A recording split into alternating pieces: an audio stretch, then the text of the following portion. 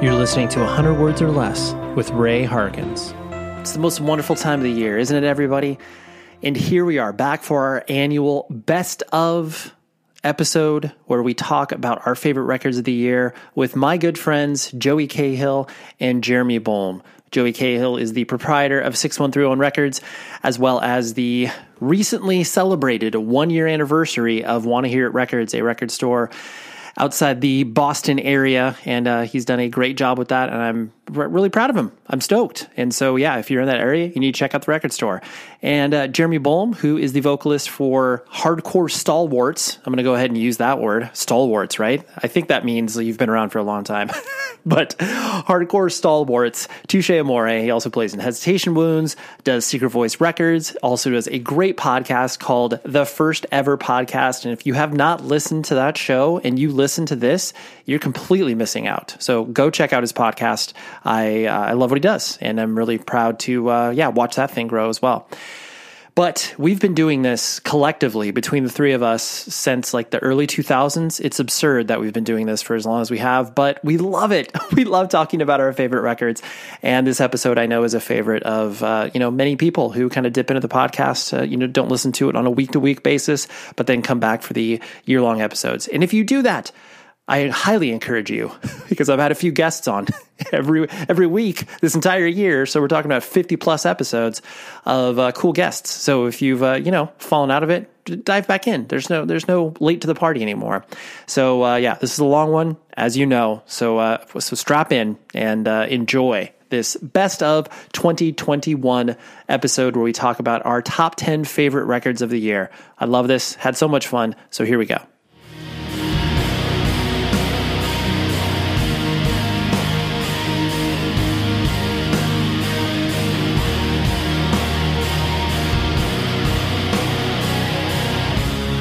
We're here again, doing this absolutely ridiculous task of placing numbers next to records and then calling it the best of 2021 or whatever.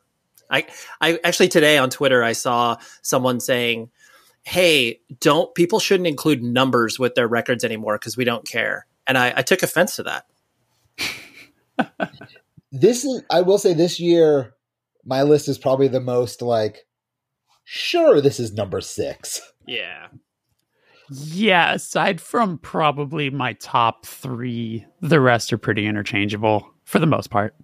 I mean, I think they always have been obviously arbitrary to ourselves. It's not like we could really articulate the difference between 7 and 3. Like, it's like, oh yes, like maybe besides like listening time, but no one actually cares besides us, which obviously, but we've got a track record, guys. We got to keep up with that. Got to stick with it. And I was going to ask, do you know how many years in a row for your podcast we've been doing this now? Yeah, I think since 2012, I want to say. So this so next year will be 10 years. Which is just hilarious to think about. That's all 100 words or less? No, that's just 100 words or less, yeah. So if we're going back to First World Problems era, that's we're over 10 years there. Wow. But there was a couple you didn't do because we had to have Chris Hansen take your place. Yeah, because Jeremy was busy playing in a band and stuff. Right. And that's of course Dateline Chris Hansen you're talking about. Yeah. He was come sit over here. So we sat down and recorded a podcast. It was You would be surprised with how deep of a punk past he has. Yeah. And then also there was your other friend was a part of this. Scott Arnold. God, I haven't thought man, is he all right? You guys keep up with Scott? Yep, Scott's still good. I mean, I think I check in with him once a year, and he's good. And I'm like, all right, cool, man. Happy to hear. He messaged me a whole bunch about Survivor when I got into Survivor a few months ago. Yeah, fantastic. Well, I'm glad to hear he's doing well. Shout out Scott Arnold. And shout out to Survivor. Well, and he would always bring the heat in regards to records that all of us were collective groans of just like, what are you talking about, dude? Come on. I still get people will bring up Tim Hecker to me. Yeah. Same. That shit sucks. Oh, so good. Well, so with that being said, have you noticed, I'll throw it to you first, Joey. Have you noticed changes in listening habits? Like what's the vibe this year? You own a record store now. That's different than... I definitely listened to more music this year than I have listened to ever. Shout out to Want to Hear It Records in what actual city? Waterbury? What do we do? Watertown. Okay. What do you say? Do you need to say Watertown? What's your accent? I'm from California. I don't know. That's true. I can't do it. It's not like Philly where it'd be like Woodertown. Yeah. Get some wood ice. Yeah. But yeah, I listen to a lot of music to the point where I have started to force myself to do theme days because I can't think of things to listen to anymore. So that's what I do now. I'm jealous of that though, because I think probably we would all agree that we probably had never any other point in our lives listened to as much music as we did is when we all worked at record stores, because there always had to be music on, and you're also having to listen to something that your coworker put on. So there's like always that sort of a thing. But yeah, I don't think I have as much music on in my life as I did when I was working at a record store. And when it's days when I'm there by myself, which it's now 2 days a week where I'm by myself, and it's like 3 hours in, I'm just like, oh crap. What do I play? Well, you're usually there like you said, you're there by yourself too. You're not usually working with somebody else, right? Yeah. 2 days. Saturdays it's me and Justin, which we get today. Today I went in and Justin was listened to Genesis the whole time I was there. That's perfect vibe. That's tight. That's all. Well, also I was going to say, like you're saying, it's like a harder to find something to listen to. I think that's probably. I'm assuming you're listening to like Spotify, or are you putting on vinyl? Okay, yeah. We just don't have the space for it, so I understand. So like that's the other problem with like, I mean, the three of us are also vinyl hoarding psychopaths, where like I often have a hard time deciding what I want to listen to because it's like there's a lot of options. Spotify's the same way. Whereas like I think when we were all working in a record store in that era, it was like, oh, it has to be a used CD or a CD that's at least opened that I could play. Yeah.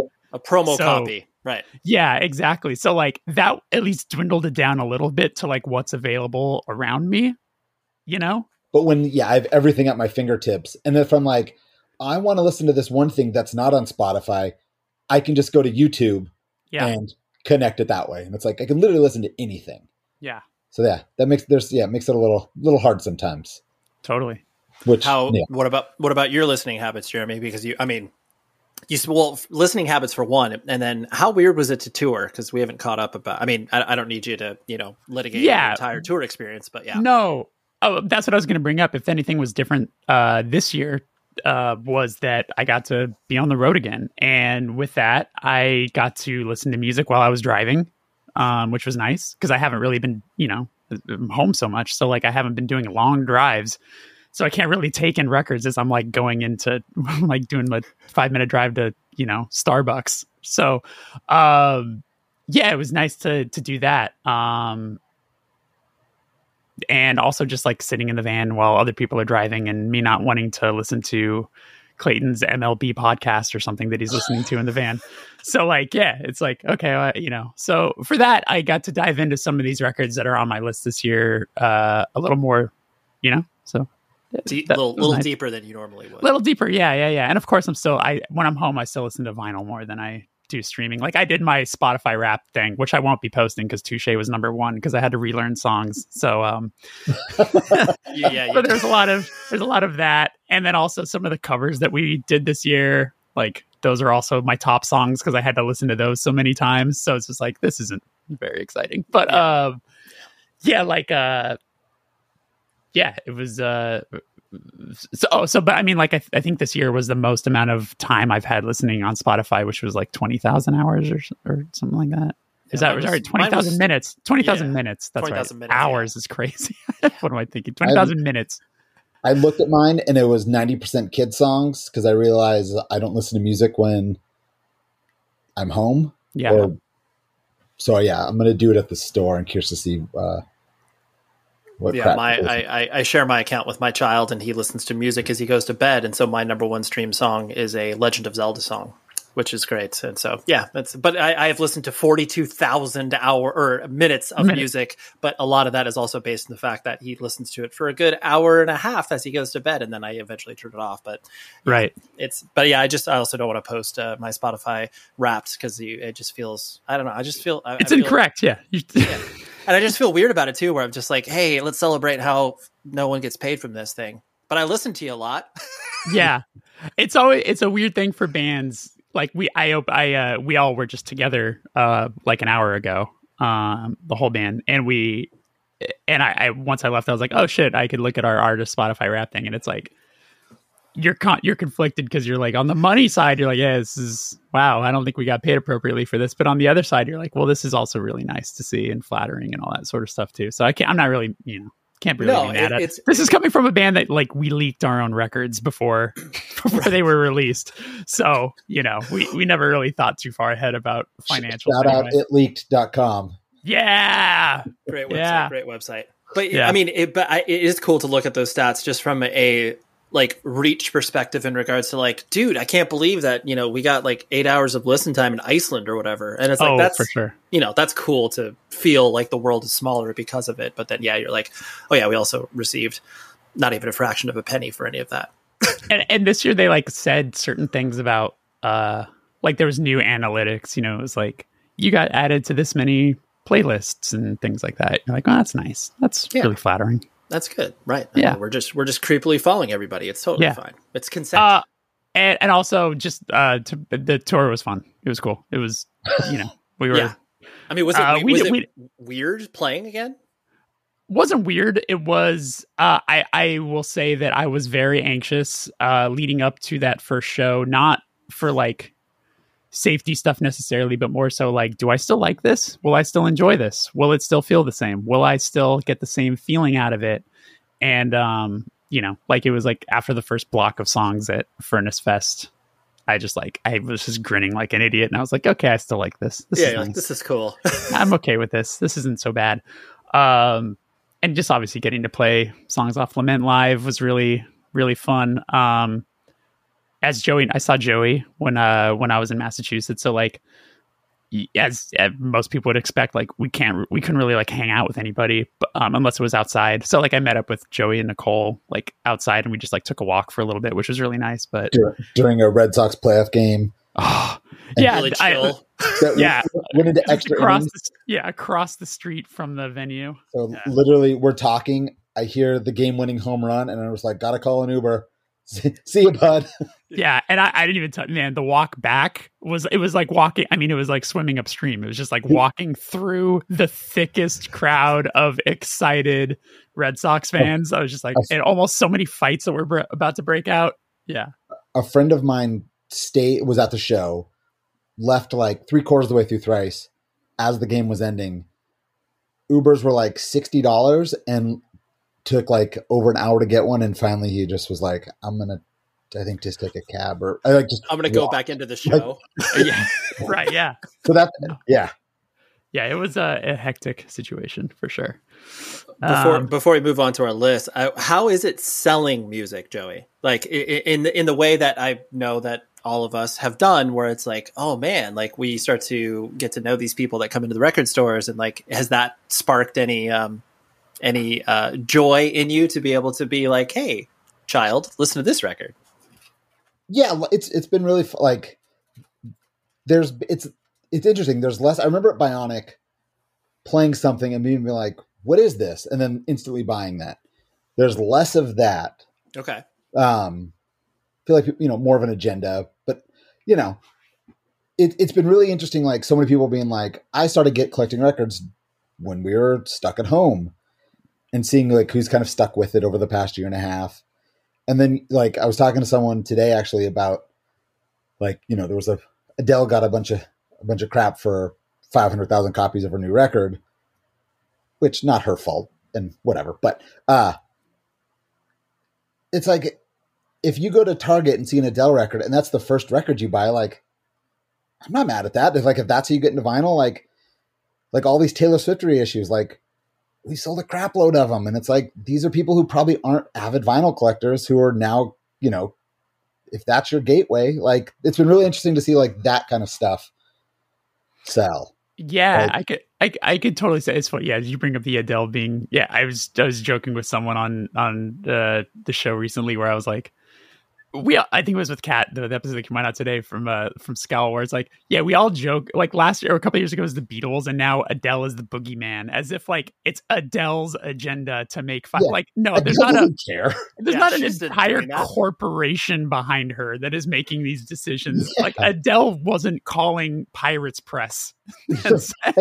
and look, I own a record label. If there was one of my records. First press, 10% of that. Like, let's go. Like, yeah. I don't whatever. No, I'm with you there. And if it is a gateway for people, that's great. And look, the three of us have talked about it over the years. Like, we thought this vinyl wave had crested probably 3 times now, and it's still going. And if crazy. Yeah, like, it's the only medium that still like engages people in a real way from a not only a collector perspective, but then to everything that we're talking about of like an actual tangible product. And also like from having friends who work at Amoeba now that they've like reopened and everything like that. The funniest thing, which makes total sense with all these people who got into it over the pandemic, is which I'm sure you're dealing with this, Joey. Every record store is dealing with it, where everyone's like, we cannot keep classics in stock. Nope. Like, and then they're hard. They're hard to find. Yeah. I was telling like Nirvana Nevermind, a record to me that should just forever be in print. Yeah. We've been able to get it once. Mm-hmm. It was the 30th anniversary. We got a bunch of them in, sold out, and it's gone again. Yeah. So it's like, we now have bootlegs of Nevermind because it's the only way we can like get copies of that record. Yeah. Like, that's crazy. Yeah. It's like, and also records that the three of us who have been collecting vinyl for 20 years know that like, oh, you could just go to any used record store and find this for like $10. But people are like, yeah, I'm going to spend $35 on this AC/DC Back in Black record. Like, yeah. I was pretty. You can find that for $7 for sure. Yeah. I wasn't like resistant on, it's a really small space. Yeah. But, so I was like, I just don't want to become like that. The record store was just like tons of like, just like all classic rock. And it's like, I finally got to the point where I was like, okay, we keep getting stuff in. And so we have a small section for it. And it's like that stuff. If I post a video of like classic rock, people like come out of the woodworks for it. Like that stuff still. Joey, when you and I were kicking around the idea of opening up a shop here in LA years ago, I remember talking to people over at record stores across, the country, just because I've befriended so many of them from being a regular at this point, basically. But like, the thing I heard over and over from shops from whether it was Florida to Seattle to wherever, I remember the guy who ran Aerozame, I think it was Aerozame's a Converge song. Gainesville, right? Yeah, I can't remember. Aerosame. Aerozame. That's it, right? Mm-hmm. Yeah. The guy who ran that shop was like, just quick question, like, what is your advice for opening up a record shop? And he said, don't resist classic rock. It's always going to sell. Always sell classic rock. He's like, and he said the same thing. He was like, when we started the store, we wanted it to be a punk shop. And he was like, and then you're always going to get the people who walk in off the street who don't follow you on Instagram, who just want to buy a record, and they want to buy Thin Lizzy. They want to buy Led Zeppelin. A record store. And you have to be able to, I mean, that's why it's like you see, I always remember like when I had SoundScan access when I worked at Century Media and looking, like it made me laugh so much of like looking at how much like Metallica's Black Album sold week over week. And I was just like, who doesn't have this record now? Yeah. And it's like, yes, you understand the logic of like, oh yeah, young kids or whatever. But it's just like, how is Green Day's Dookie still selling like 20,000 copies a week or whatever? It's crazy. But like, that's you exactly have to hit not only the younger kids, but then people who are just like, oh yeah, like I need that record. And or there's having a to replace it. Yeah. Or having to replace it. Yeah. Yeah, totally. Well, let's get into our list, gentlemen. How about we do 10? Does that sound good? Or maybe it was hard to get up to 10 this year, according to our texts off air. Joey, would you like to kick us off with your number 10? Sure. My number 10, and I will say is number 10 because it came out last Friday. Would potentially maybe be a little higher if it came out earlier, is The Chisel Retaliation. Are you familiar with The Chisel? No. Hit me. They're like a UK punk band. It's members of Chubby and the Gang, Okay. Crown Court, Violent Reaction. Like they're in that world. They've done a few singles, and then their first LP came out on the 26th of November, and it's just a straight ripper. It's great. Is it similar to those bands? Yes. It's kind of what I think I wanted the new Chubby record to sound like, which I like, but not as much as the first one. Can even say this record replaced the Chubby record on my top 10 potentially. It's like a good mixture of punk, oi, like just fast hardcore. It's great. But I mean, all those dudes who are in all those bands, all the bands kind of sound sort of the same. Right. Very similar vibe. This is just another one. And they've been like, their singles have been so good that, I was looking forward to this and was not disappointed.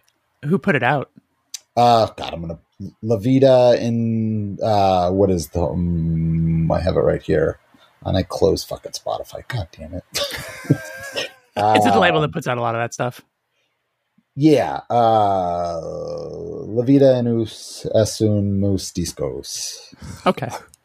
It's not that, because I know I got onto Chubby just because of you. And I really like the new record, but it's the Parisian Records, I think, was the one that released Partisan. Yes. But this is a UK label that, I mean, this is what the stuff they do is just like fast hardcore. Got it. Yeah.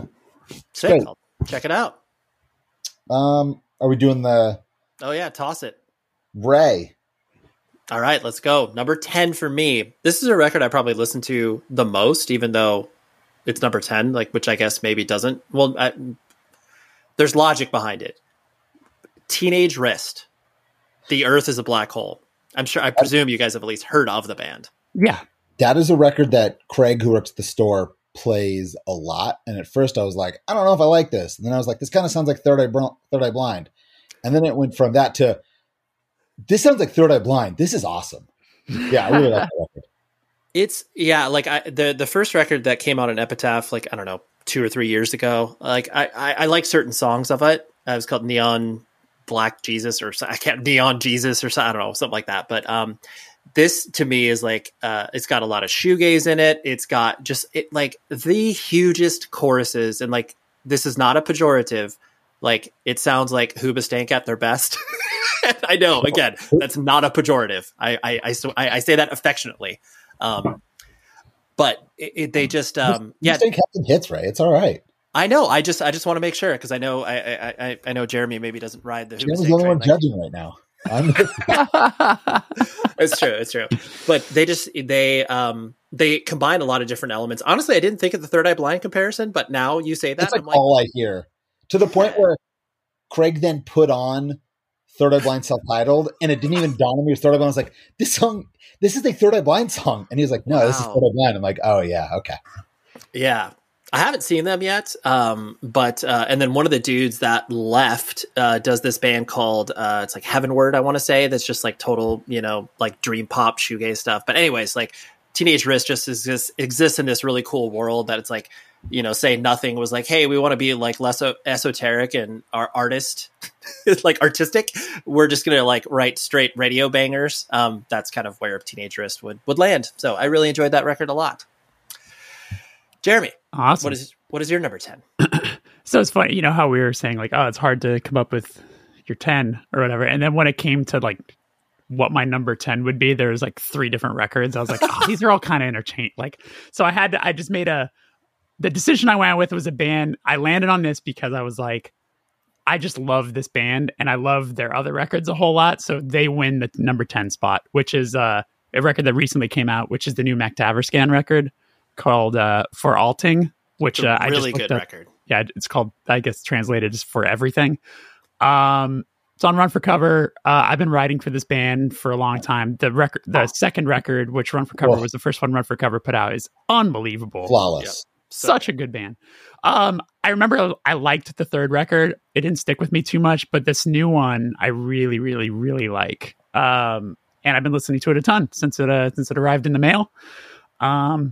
Been able to see them twice, but it's been quite a few years. The last time I saw them, it was the first day of their tour and they played at the Smell here in Rough LA. first start. Wow. Yeah, and they had the thing where they flew in that morning, played that night, and the singer had like, I want to say maybe like it wasn't laryngitis, but it was like definitely had a throat sickness that she was having a hard time with, and you know, it's always hard when you see a band and like you could tell that this like, or maybe you can't really tell that the singer's going through it, but they keep talking about it, and you're just like, it's okay. Like, we're all here for you. We're going to get through this. Yeah, we're rallying around you. Yeah. But I can understand that nervousness. It's like you're exhausted and then you're also not feeling well or whatever. So I do hope I get to see them again because it's probably been like 5 years since that show or something.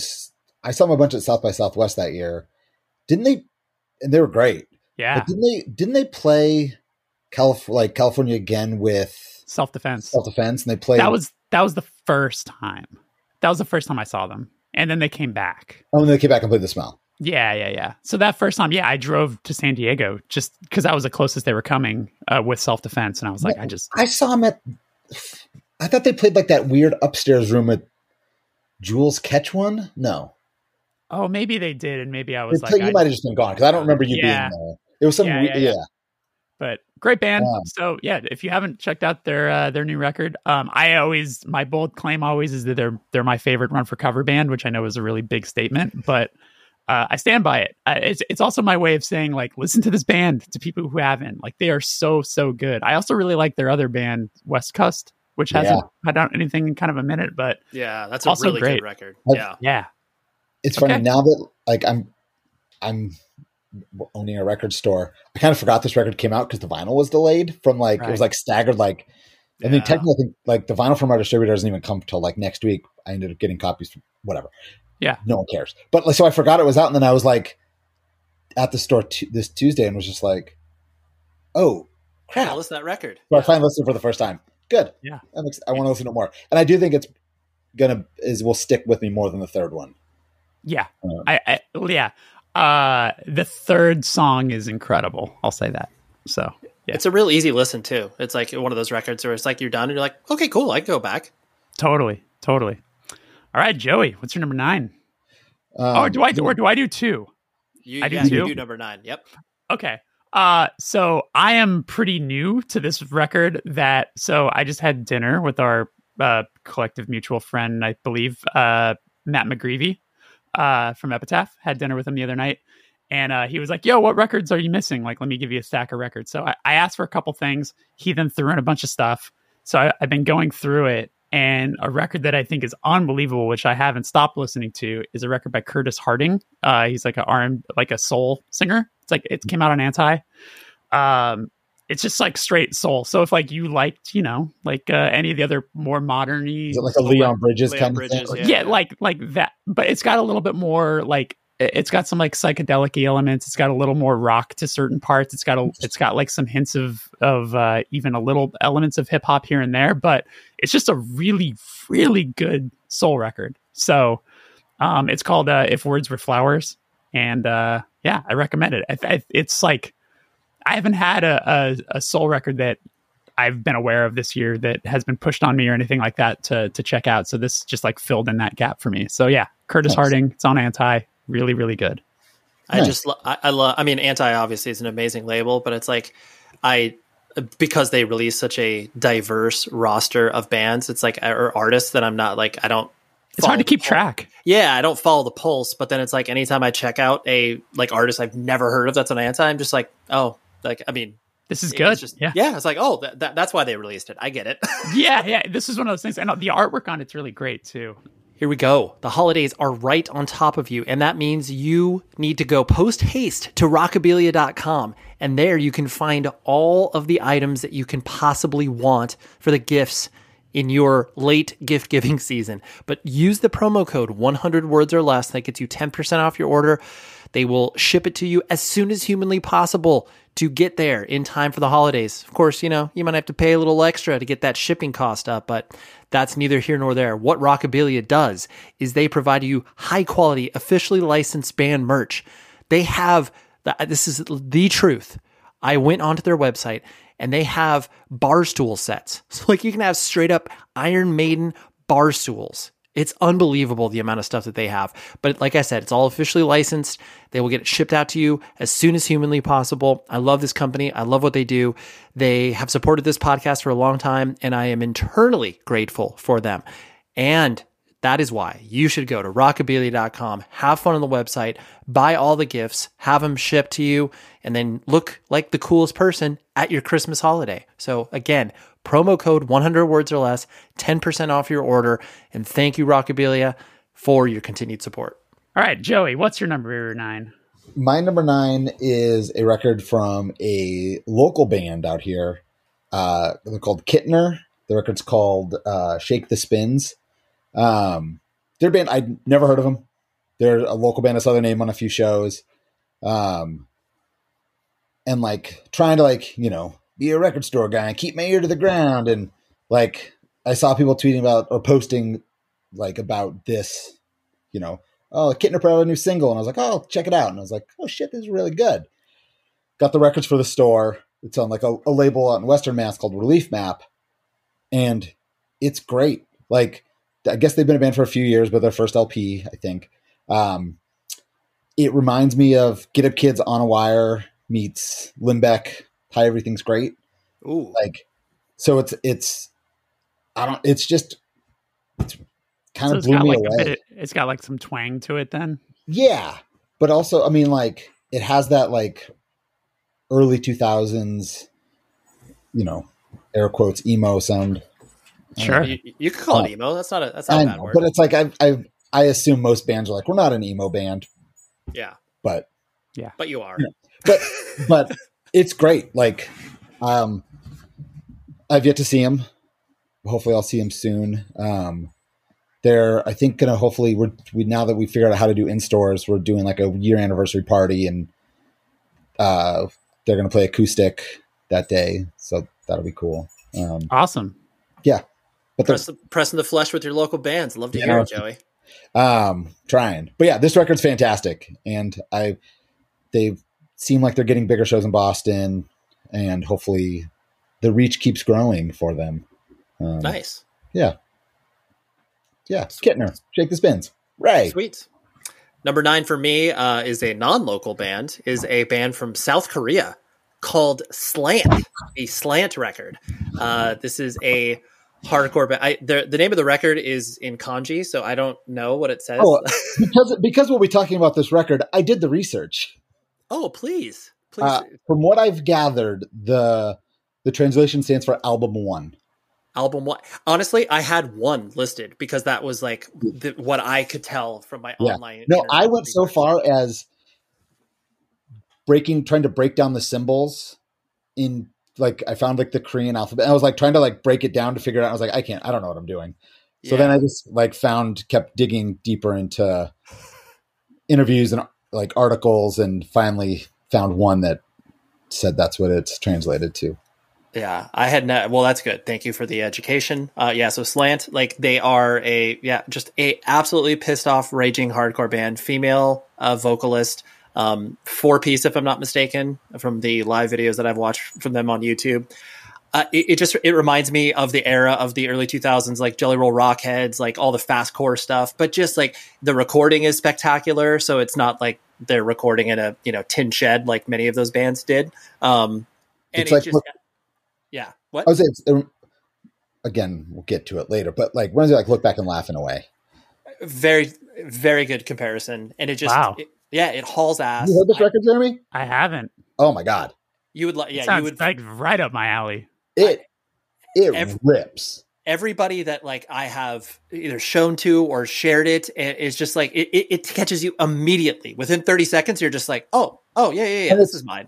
10 songs, 16 minutes. Yep. Just, yeah. What's the name of it said 1, but it's not going to help me anything. It's on Iron Lung. Oh, okay. I was going to say, how am I going to find this thing? Yeah, you're going to find it pretty easily. Yeah, Iron Lung. But yeah, I absolutely adore the record. And it, like I said, it really reminded me why I obviously like fast hardcore. I'm just like, oh, this is great. I will say, and no, I guess I'm going to start spoiling things, but I don't know if it's just because I had a harder time finding stuff I liked this year, or I feel like with the pandemic, I went back to like 90s Fat and Epitaph stuff. Like there are 3 records on my top 10 that are just fast hardcore records. And I was like, I don't remember the last time I had 3, let alone 2, 1, like just fast hardcore records. Damn, I just looked on Discogs and this record's already expensive. It's almost like 3rd or 4th press.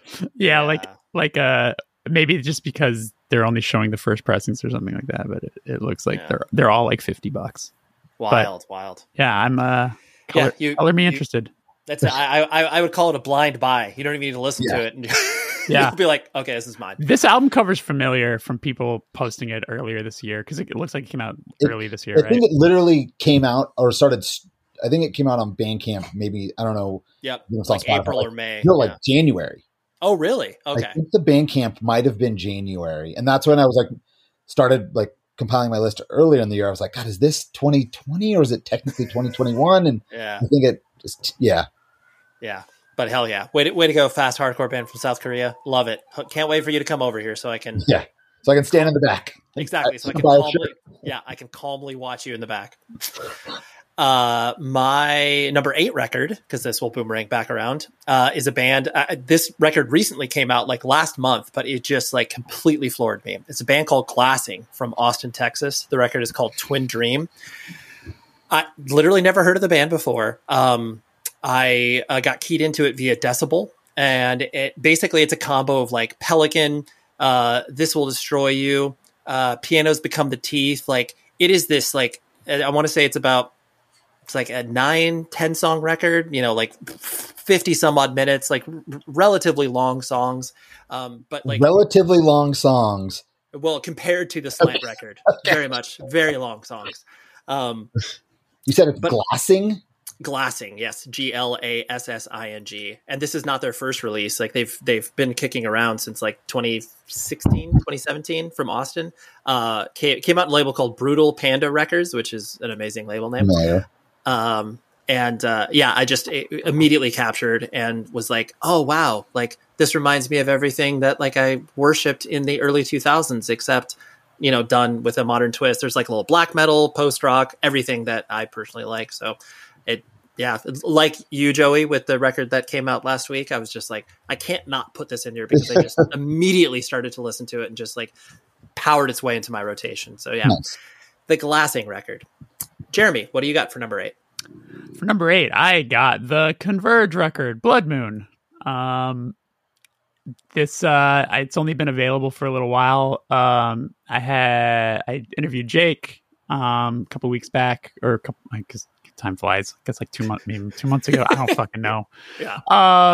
And he sent me the record right after the conversation, which I was pretty amped on, just because I wasn't expecting him to do that. And so that was like one of the first records that we listened to in the van, like collectively on the drive out to start that tour. And it was just like a fun thing to do with everybody. I think it has some really solid moments, some really interesting parts. Some parts connect with me more than others.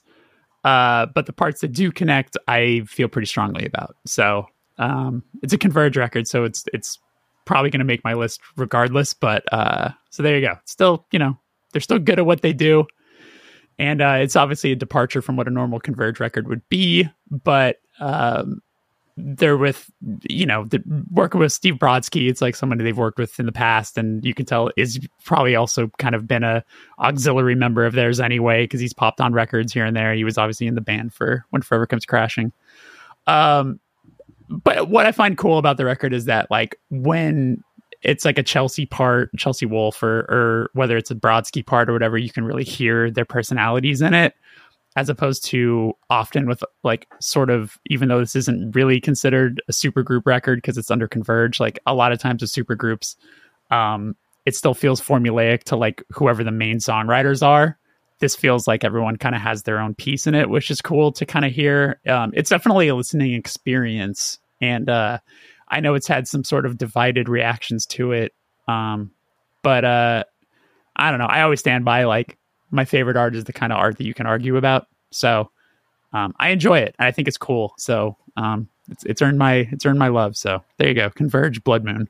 What's funny is, again, the vinyl's not coming out till June. Yeah. I forgot to listen to this record because it was not in my face. Yeah. This is a reminder for me to go listen to it. I enjoyed the record as well. I was torn about it did not make my top 10, but it definitely it easily could have been in there if I obviously didn't place any of these other records in there, because I mean, honestly, I viewed it more as like a split, even though it was, not labeled as such, but it's just like, it feels like you said there are distinct parts that you can tell people's fingerprints are all over it in a good way, that it still embodies both of what they're doing. And like, that is such a hard thing to do, because it's like, I mean, you've obviously worked on, collaborative projects and collaborative records and stuff. And it's like, it's really difficult to not just be like, oh yeah, well, here's the music from this person and the vocals of this person, and then have that blend seamlessly. It's so hard. And it can't go without being mentioned that obviously Kurt Ballou is an incredible producer, engineer, but this record sounds fucking insane. Like huge. It's his, I feel like it's his pinnacle, like it is the best sounding record that I've heard him do, which is like, I wouldn't think at this point, like something like that would stand out, because everything he does sounds so great, but this like it like hits you. Also, one of the things that was said aloud in the van when it first happens is like, Converge with keyboards, I'm fucking in. It sounds so like how a band could somehow, like arguably one of the heaviest bands of all time, could somehow get heavier by adding a keyboard. There's certain parts when it drops, you're just like, oh my God. Oof. Yeah. Do you know if they plan? I know they did like festival dates and stuff, but I don't see why they wouldn't tour it. Yeah, I don't know. I mean, it might be tough given everyone's schedules, maybe, but who's to say? As we know, Converge, one of the things that they seem to really get off on is when they put out a new record, that's what they play when they tour. Yeah. Like they're just like, oh, you want to come see Converge? You're going to hear the new record. Yeah. And much to the chagrin of Saddest Day humans. Yeah. So, but I'd love to see a lot. I mean, I wonder if they're going to be doing. No, they're not, because they're doing Jane Doe. I was going to say at the Decibel Fests, but no, they're doing Jane Doe. So I don't know. But yeah, there you go. Joey, what's your number 8? My number 8 was a surprise for me. So that's fun. The War on Drugs. I Don't Live Here Anymore. Good ass record, dude. A band I've always kind of liked. I really liked. The last one was pretty good, and the one before it, I think it was still on Secretly Canadian at that point. I really liked, and just kind of there was always a band that like, yeah, they're a band. They had their beef with Mark Kozilek, which I always thought was funny. But this record's incredible. Like, it's kind of I got a bunch of great reviews, and I was like, I need to listen to it. And then I really just like, I put it on for a second, then I got out of the car. So this is reminding me to listen to it. I mean, it's a long record. I mean, I made fun of Ray's hour-long record. Like, this record's, I think, 50-something minutes also. Oh, yeah, dude. No questions asked. Yeah. And I don't know. I mean, the only thing I ever think it sounds like is Tom Petty, but I don't know if they actually sound like Tom Petty. I saw a tweet that was like, can people please stop comparing the new War on Drugs to Steely Dan? I'm trying to get my wife to listen to it. I feel like that's a pretty good description of the record. It's a great hangout record too. Like, if you are, I was up in Big Bear with some of our mutual friends, and like, we put that record on as we were playing, like, Uno or whatever. And it's just one of those things where it's just like, it is the best. And it's like, then you hear certain parts, you're just like, hell yeah. Like, it's super catchy. Yeah. I mean, I always find it crazy. Like, or like, you don't find, like, I don't expect to like really get into a band on their 5th record. Like, a lot of times it's like a band has 5 records, like, I'm out. Like, that's a lot of work. And I don't really necessarily see myself really going backwards and digging into the back catalog. But I like a couple of records, and then this one's just great. Yeah. Yep, yeah, very solid. Clayton and Tyler are in with them. Like, they'll play those records in the van. And I don't think this one had come out yet when we were still out. So this is like super new. It's like 2 weeks old. It's like about a month old, month and a half maybe. Okay, so it might have had just come out or something like that.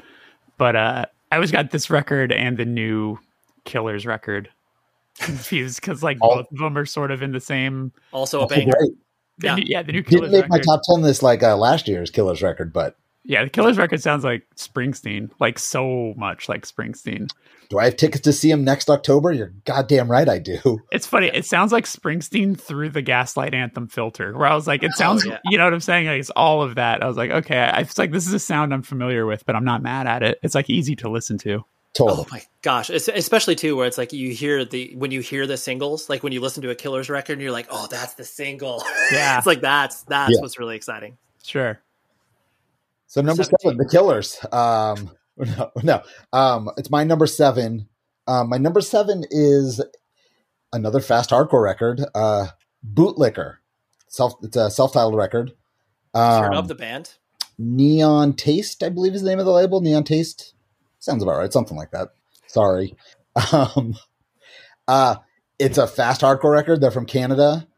It sounds like, to me, early Fucked Up with Ben Cook from No Warning singing. And yeah, that's pretty much it. I don't. Wow. So I didn't know that Ben Cook was singing. That's cool. He's not. It just sounds like him. Oh, it sounds like, okay. No. That's a kind of, it's like, it's not like a Ben Cook knockoff, but like, that's the vibe I get. It's like heavier vocals on just like fast, like a fast punk record. Damn. Haven't heard that either. I'm out of the loop. I'm uncool. I recommend owning a record store. Yeah. I saw a bunch of people talking about this record and I was like, well, I need this for the store. And like the artwork's awesome. Like it's just great. Yeah. I hope they tour. I think they're from like Western Canada. So I hope they make it to the East Coast, but yeah. How I didn't catch how long is the record? Because apparently that's a theme we're talking about. It's either really long or really short here. It's like 20 minutes. Perfect. Yeah. It's great. Yeah. Bootlicker. Let's go. All right. Jeremy. Number 7. My number 7. There seems to be we're all talking about, it seems like we all kind of maybe we all had more aggressive records on our list this year. The new Full of Hell record, Garden of Burning Apparitions. You know, I've always liked Full of Hell. I started really, really liking them with the trumpeting record. That was a record that like clicked with me. And I've really, enjoyed what they do. But there's this style of like, really, really like death metal-y, whatever. I don't even know if we'd call them a hardcore, but I don't think we call them a hardcore band anymore. Like grindcore. Exactly. Yeah. All of those things. It's not something I often throw on all the time because it's just so abrasive, but like, I don't know. I just was in the mood for it this year. So like, I found myself listening to it a lot. It's just, it's also, the songs are such quick bursts of like, fuck that, if I'm just, driving to go pick up some lunch, throw that on for that, 8-minute drive, 10-minute drive. It was very satisfying. So play some blast beats. Yeah, exactly. I love their aesthetic. I love that they always go to Mark McCoy to design their records. The records always sound solid. So yeah, I really appreciated this coming out this year and for being one of the more aggressive things that I listen to. So shout out Full of Hell. Keep up the good work. I appreciate you. I've never heard that band. It's just cool because they're all like old hardcore kids. I mean, they still listen to hardcore, but like how like seriously they take their art, but how unseriously they take themselves as people. Like it's such a cool juxtaposition where they're like, yeah, we understand our band name is Full of Hell, but like at the same time, like reckon with this. Like this is a huge slab of really aggressive music, but it's just like they're just like the sweetest humans. It's so cool. The thing that Dylan and their vocalist and I have always bonded over, which you guys would bond with him just as much over, is he's a huge Saddle Creek head, like early Saddle Creek head. Like, totally. Like he does bootleg shirts. He was one of the first people I think to like within our world or whatever to start doing bootlegs, and he made like a really sick Bright Eyes bootleg shirt which like it's cooler than any Bright Eyes merch because Bright Eyes merch, exactly. It's not great. So, but yeah, this, it looks like it's like on a, like the tannish sort of faded shirt with like natural. The natural. It like looks like a death metal shirt, but it's a Bright Eyes shirt. It's kind of almost like this Gatecreeper shirt. Yeah, exactly. It's got that natural desert vibe. Yeah. But so I had him on the show. You also had him on the show this year. Right on your show, I think it was last year. But yeah, not only does he like Saddle Creek, but just like worships at the altar of metalcore, and I'm just like, oh, dude, you're our people. Yeah, he's great. He's very like there's no air of being too cool about anything, and like the whole vibe of that band is like, busting balls and not taking yourself seriously. It's like it's nice. It's a good breath of fresh air with a young, especially with a band that if you just heard them, you'd be like, oh, this band takes themselves very fucking seriously. I always liked that about like bands like Unearth and Killswitch.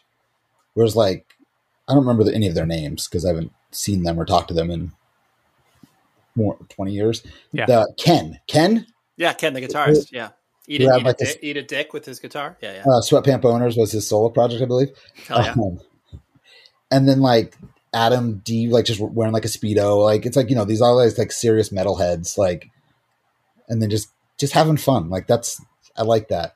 Yeah.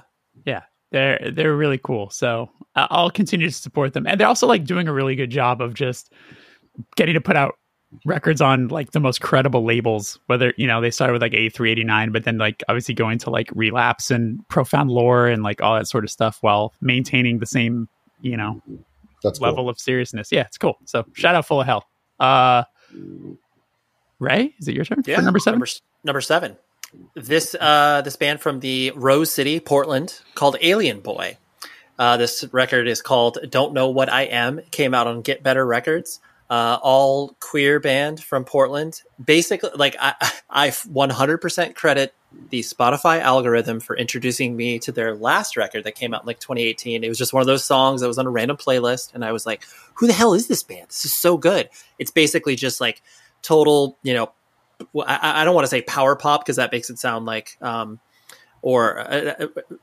pop isn't a bad word, but it's not like exactly in that world. It doesn't sound like Weezer. Yeah, thank you. It's not like that, but it has elements of that, and replacements-ish type vibe as well. But then also, like, they just have so much, whatever late '90s emo, little Hey Mercedes thrown in there. It is such a good record, so fun to listen to it. They also have like tons of layers on their guitars, so it sounds a little bit different than just kind of like a very straightforward, indie rock emo record from that era. I just love the band, and I can't wait to see them. And I interviewed the singer for an upcoming episode, and they've played Montana multiple times. So I'm just like, what band plays Montana not just accidentally once, but continues to go back there? And I'm just like, it's just really cool. Thriller. That's who. I know, it's true. That's true. I forgot you guys did play up there so many times.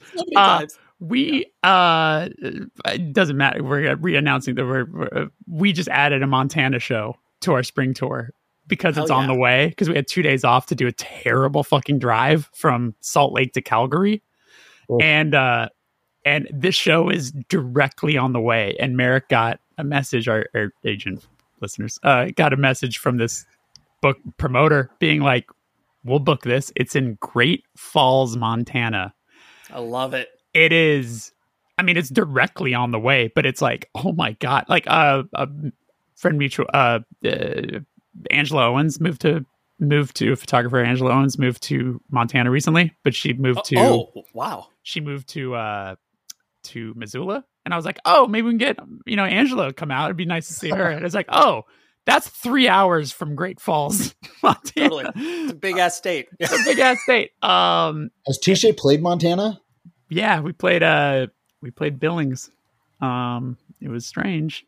And I also was telling the guys today that we also might get murdered because I looked up the venue, and I think it's brand new, but when you look up the venue on image search, it's just 3D renderings with like Sims looking people in the audience. And I was like, oh, we might be getting filleted when we arrive. It might turn Exactly. I was going to say it might turn into Green Room. That's great. So we'll see. We're all like, "Hey, it's been a little while since we've done one of these. Let's go. Let's see what happens. Let's see what happens." We'll be playing the same. That we looked at some upcoming shows. We are sharing the spotlight with Steve-O from Jackass. Fair. He'll be playing there. What's his face from who's in all the Adam Sandler movies? Who did Deuce Bigelow? Rob Schneider. Rob Schneider will be headlining there, and then us. So you're in great company. Yeah, I'm sure there's a huge hardcore scene. Yeah, it does not mean that you are, playing the hits like you're washed up. Yeah, I'm excited to most likely just play two people who are looking for something to do that night and just get that feeling again. I'm ready. We're ready to get weird. That's awesome. That's awesome. Well, I can connect you to Alien Boy, and they can offer you some tips on how to play Montana. Yeah. But that record, both you guys I know would really, really enjoy that as well. So Alien Boy, Don't Know What I Am. And then, number 6 goes to me. This is another brutal record. And the name of this band is so aggressive. Antichrist Siege Machine. Have you guys ever heard of that band? No. Okay. And the record is called Purifying Blade.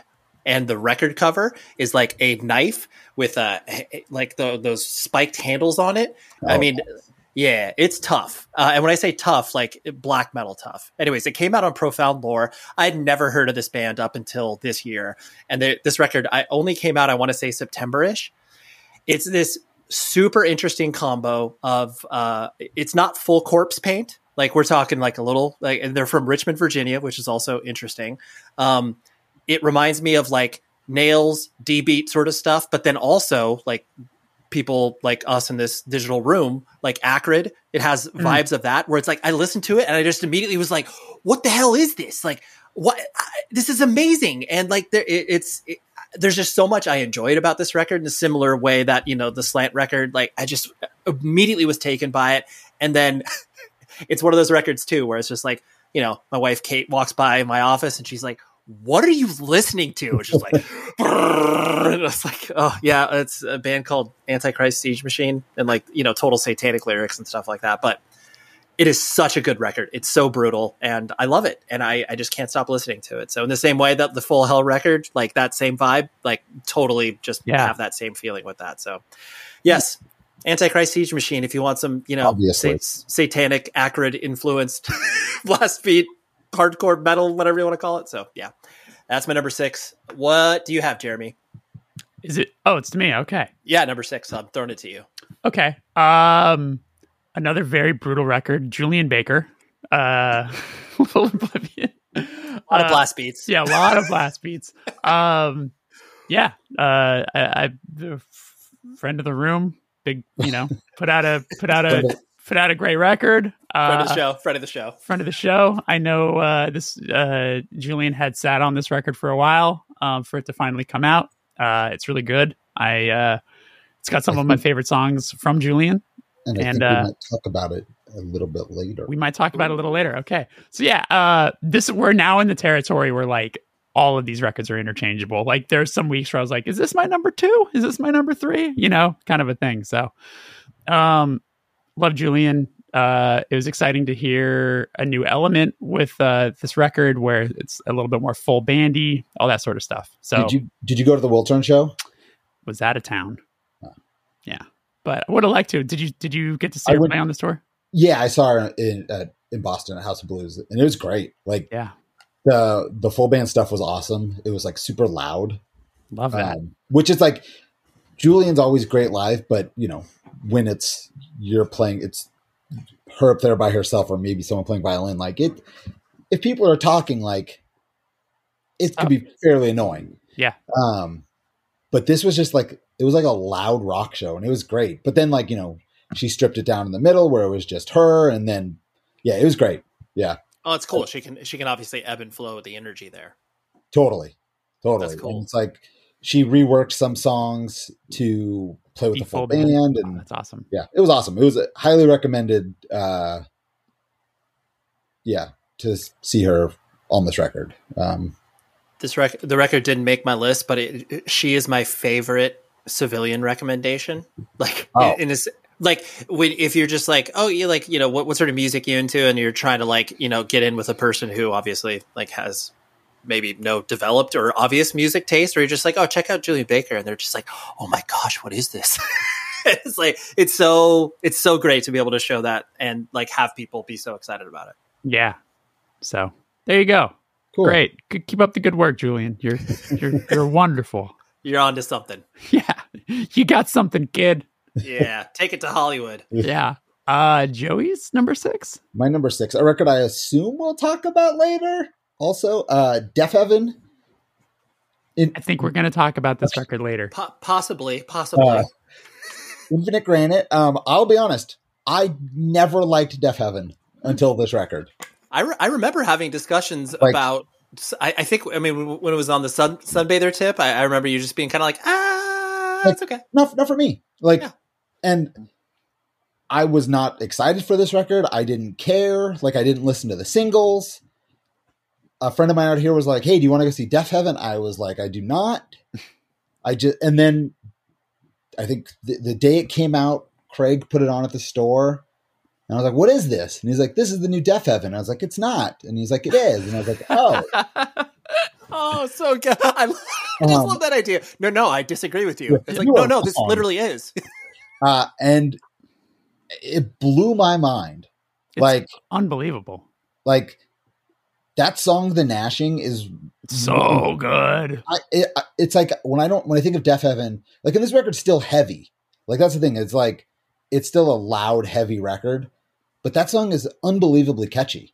Like, it's great. And then I think literally after listening to it a few times a day it came out, I was like, okay, I think I want to go see Deaf Heaven now. And so now I'm going to go see Deaf Heaven when they're in town. Yeah, I was curious if you did see them already, because this is the first time they're going to be playing these songs live. Like, we played Furnace Fest, but that was like a 10-year set. Exactly. So I was like, you son, I just want to. I saw like one set list, because my favorite thing to do is look up band set lists.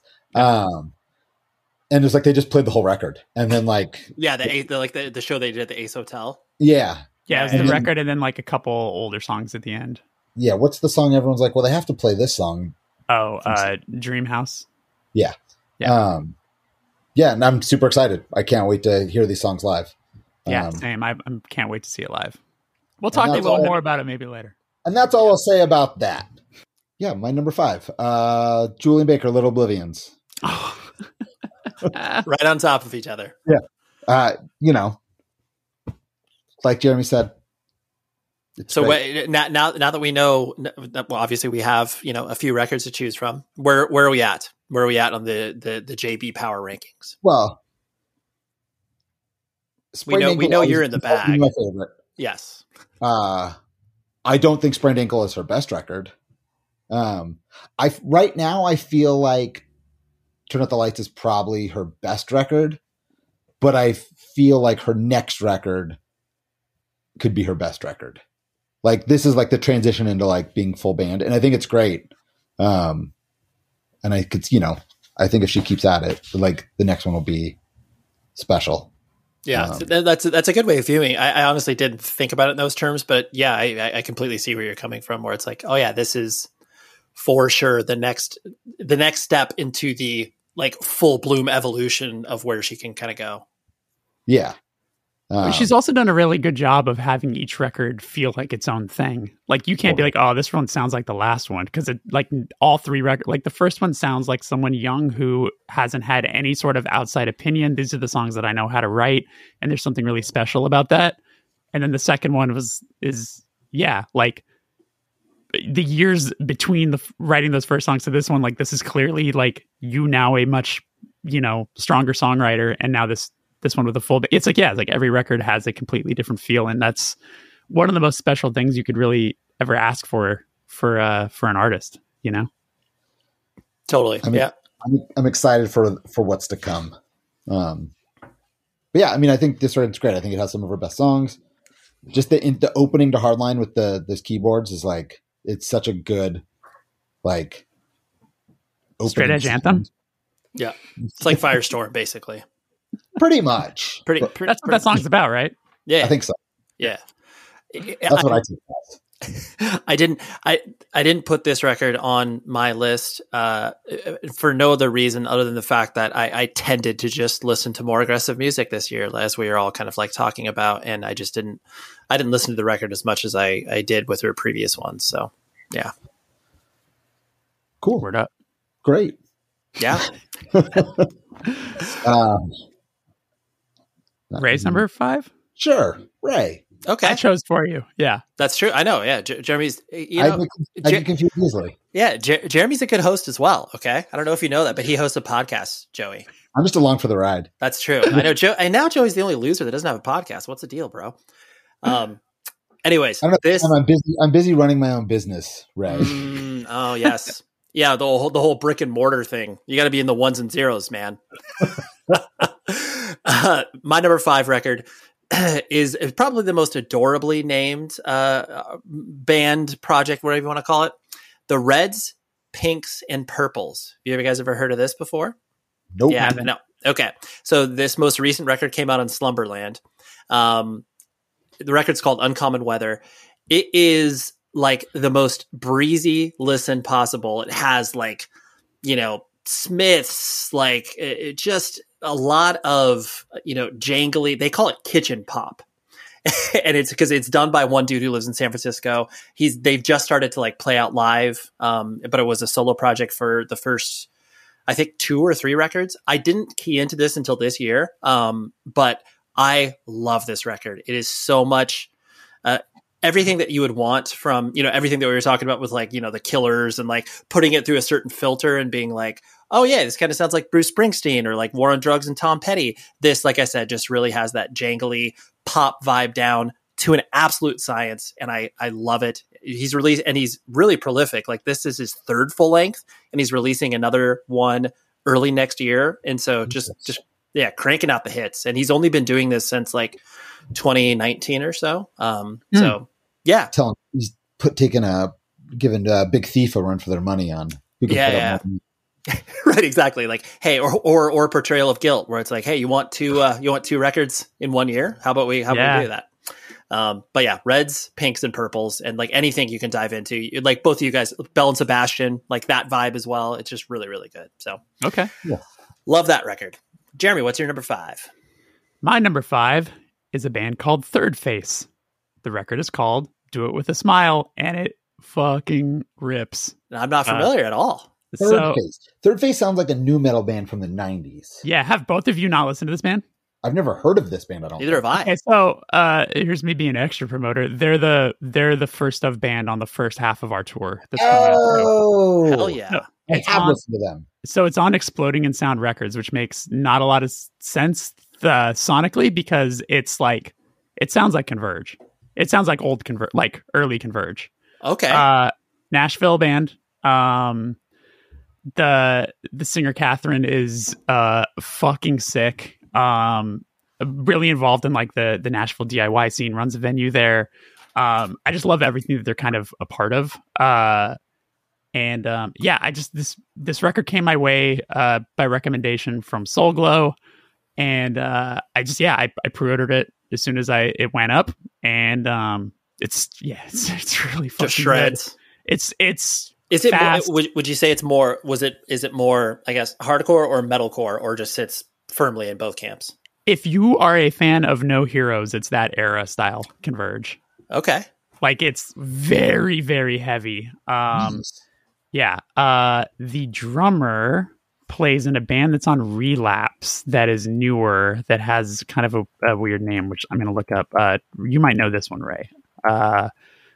Shibby plays in a band called Udija. Yeah. Am I saying that right? I've never said it out loud. So yeah, Yauja or whatever. Yeah, Yauja. Yeah. Yeah. So he's the drummer of that band too. Oh, okay, yeah. Yeah. They recorded at Touche band or whatever. They recorded at Silver Bullet Studios with dudes from The World Is a Beautiful Place, Chris Teddy, and then Greg Thomas, who plays in End. So, anyways. Oh, interesting. Yeah. Because Shibby also records and like recorded this, like self-recorded this record. Cool.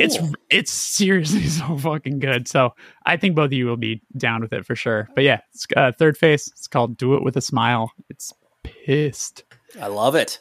This is so. I mean, obviously, this is why we're friends. It's so funny because all of us are like just pulling out all these heavy records. And like none of it, we didn't talk about this like at all in advance. It's just like, oh yeah, we're just all in the same vibe, except recommending different bands. It's cool.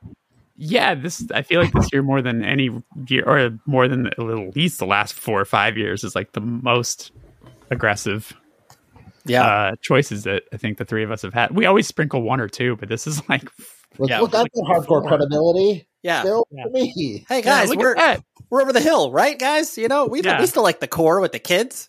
Yeah. Well, I think we might have just lucked out with Joey, because I don't know if like Panic or Fall Out Boy or like Charlie Bliss or any of that put out any stuff this year. Fall Out Boy probably wouldn't make a top 10 list, Jeremy. They haven't put out a good record in years. Okay. That's true. Yeah. I guess, we don't have the usual staples. Yeah. There's, I guess, Julian and one other repeat customer here on my list. Okay. Fair enough. Okay. Do I do my number 4? I do. Okay. Yes, sir. My number 4 is the King Woman record called Celestial Blues. It's a good ass record, dude. It's a good ass fucking record. When King Woman first came out, I thought it was cool. I seen him, played with him, all that sort of stuff.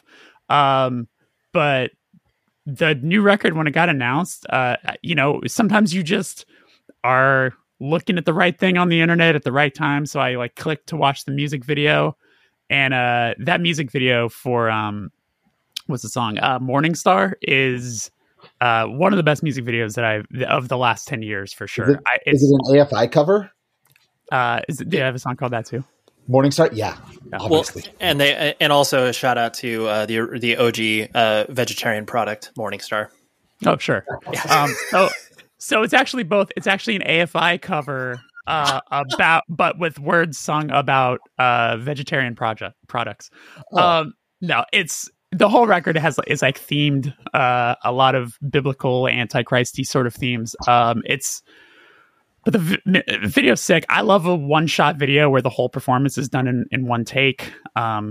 It's got a lot of swagger. It feels evil. It's super cool, and the song is great. It's one of my favorite songs of the year. It came out on Relapse as well. Relapse, right? Yeah. Came out on Relapse. It's you're metal. Yeah, you're for sure metal this year, Jeremy. Yeah, I got 2 Relapse records on my list. What the fuck? I know. Yeah, so shout out King Woman. I think this record is great, and it's kind of stayed with me this whole year. Like I'll throw it on here and there, and I really enjoy it. Interviewed Chris on the podcast and had a really good talk about this record and just kind of her life in general. But yeah, awesome. Yeah, so, there you go. I was going to gas you up because I really enjoyed that chat you had on the podcast with him, because it just like King Woman is one of those artists where it's like very similar to like Chelsea Wolfe, and it's like there's an air of mystery that exists where you're just like, I don't actually feel like I know this person, but I don't know this person, and it's always cool when they can show like who they are as humans behind that. It's just like Emma Ruth Rundle, same sort of thing, where it's like there's all of this like it's not like they're unapproachable, but most people just don't think about them as like a real human, because it's like, oh, here's my art, and it's like, yeah, it was fun talking to, because finding out that like rides for title fight and stuff like that too. You're like, love that. Totally. It's great. We're all part of the same. Yeah. So there you go. King Woman, Celestial Blues. Check it out. All right. Do I toss it to someone? Sorry, I'm so bad at this. It's okay. Ray, what's your number 4? My number 4 record, I didn't know if this was going to appropriately qualify, because this is technically an EP, but it's 5 songs, but it's like 30 some odd minutes. So Cult of Luna, The Raging River. I love Cult of Luna so much. They're such a good band. It was actually the last show I saw prior to the pandemic. It was like, I think on like March 8th or 9th at like the Fonda. And it was one of those things where it's like everybody's in the room, but being like, I don't feel like we should be here, guys. And like it was like their second to last show of the tour and stuff. And I mean, the fact that this band has existed for close to 20 years, they're putting out some of their best music. This came out on, it's like Metal Blade, but it's also their self-release. Like they have a I don't know if it's an imprint with Metal Blade or something, but it's just, it's beautiful. It's crushing. It's everything that Cult of Luna has been doing. They just keep incrementally improving in the same way that, like, you know, Julian Baker just keeps adding layers or stripping stuff away to be able to describe whatever she's feeling at that particular moment. Cult of Luna just continues to do that. And it's like, they're able to be a full-time band, but not like tour incessantly. Like, I just love it when a band can sit in this space where they're just like, oh yeah, we're going to go out occasionally, and then just, like, you know, exist in real life and have these experiences that they can kind of pull from. So I just, I'll forever worship at the altar of Cult of Luna. But that's, even if this is like the first Cult of Luna you're ever going to mess with, this is a great place to start because, you know, it's 5 songs, but 38 minutes. But anyways, that's Cult of Luna. Twice as long as the Slant record. So that's true. You can 2 slants or 1 Cult of Luna, whatever you're going for. Joey, nice. What's your number 4? My number 4 is Middle Kids, Today We're the Greatest. 2018, their record, Lost Friends, was my number 1 record. And this one is probably a better record, but for some reason is number 4. I don't know. You've changed. It's great. I mean, they're from Australia, and it's amazing. I love them. Just catchy indie rock. Who puts this band out? Domino in the States. Okay. Yeah, they're really good. I don't know if they're like, you know, if people here really care. Like, are they popular? Yeah, right. Like they're like, you know, pretty massive in Australia and probably do great in the UK. And then they come here, and I had tickets to see them. They play Sinclair, so like 500 cap room, and I didn't go. Whoops. And yeah, I don't know. They're great. This record's really good. It's, you know, the songwriting's better. I forget. Remind us what it sounds like. I don't know. I'm terrible at that stuff. You work at a record store, Joey. You do a great job writing descriptions on record sleeves for fans of. Yeah. I just compare everything to Rilo Kiley. Okay. Okay. But it's not like twangy at all. It's got a little bit of twang, I guess. You ever listen to that band Mundy's Bay from Australia? I have. Okay. I don't know why I just put them in the same category. I mean, it's like it's female singer, indie rock. This is terrible. This is a terrible podcast. All right. Well, maybe this is your last year, Joey. You gotta come to the heat. This record just broke Joey. I'm horrible at comparing stuff.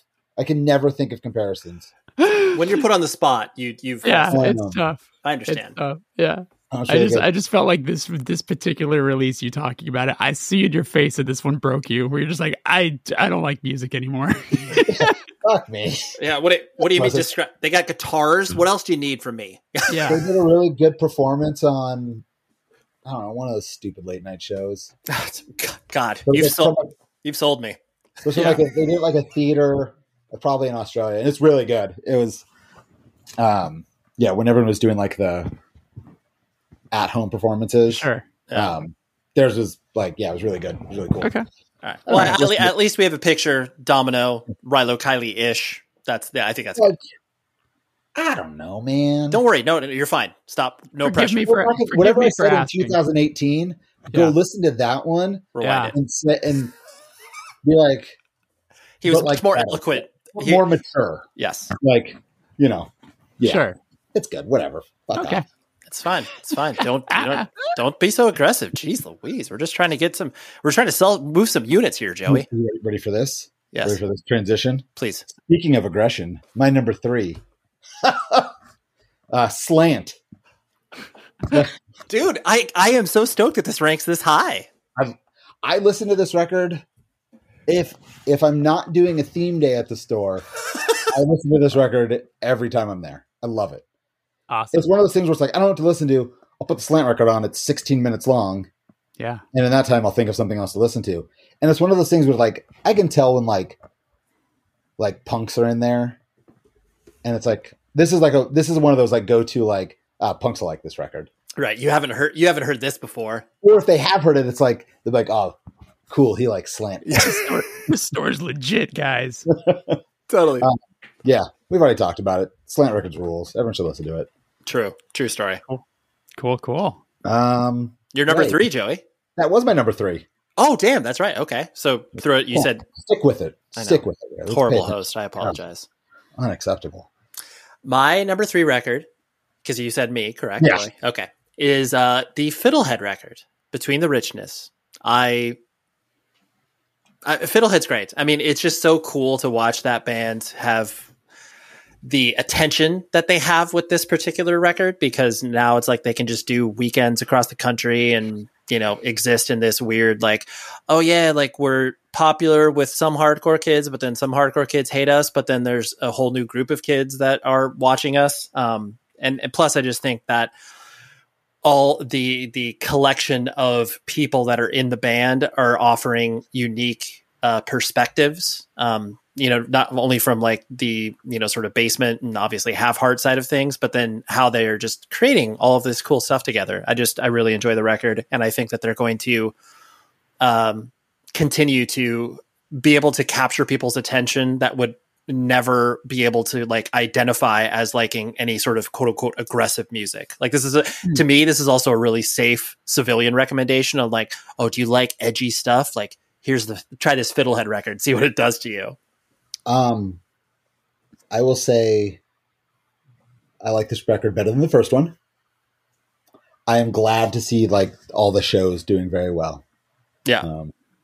It's like they're doing the Incendiary thing where Incendiary is like a popular band, but is like, yeah, we're going to play like a weekend in LA or a weekend in California, like maybe once every 2 years, or like just if you're able to do that comfortably and everyone is on the same page within your band, like that's cool. Yeah, they're making themselves scarce, but not like in a way that they're trying to make it sustainable, which is like, yeah, it's just cool, and they're able to focus on things that obviously matter to them while still retaining everything that they are as human beings from like, you know, just being hardcore kids or whatever. So yeah, the thing I've noticed with this record is whenever we listen to something at the store and it ends, if it is hardcore, pop punk, what, like any of that, like adjacent stuff, the immediate song it goes into for like, you know, like Drug Church Radio is a Fiddlehead song. Totally. Like 99% of the time it goes to the first song on the Fiddlehead record. Yeah. Wow. That's interesting. It totally, and I think that is just because it is such a, you know, listenable experience, and I don't mean that in a bad way. So yeah, Fiddlehead record, really, really enjoyed that. What's your number 3, Jeremy? My number 3 is the Turnstile record called "Glow On." I've heard of this band. I'm just kidding. I mean, this is gonna be on so many people's lists this year. You know, like it's getting love from every direction, whether it's, you know, NPR or Revolver or, you know, like or Complex. When you can literally just get love from everywhere and it doesn't feel, you know, disingenuous. Like it's a great feeling when you see, everybody collectively agree on something as like, this is wonderful and we want this to succeed. I love not only, you know, the music on this record, but like, I'm so happy for the people involved in this record. Like when they were doing the showings at theaters in a few different places across the States, going out to the LA one and seeing those music videos like on a big screen with like running into one another, like it was remarkable. Like so few bands can pull that off and have it be such a unique experience. Those music videos are incredible. It was such a great lead up into what this record was. I think this band has such a great message where it's just literally the idea of just love and acceptance.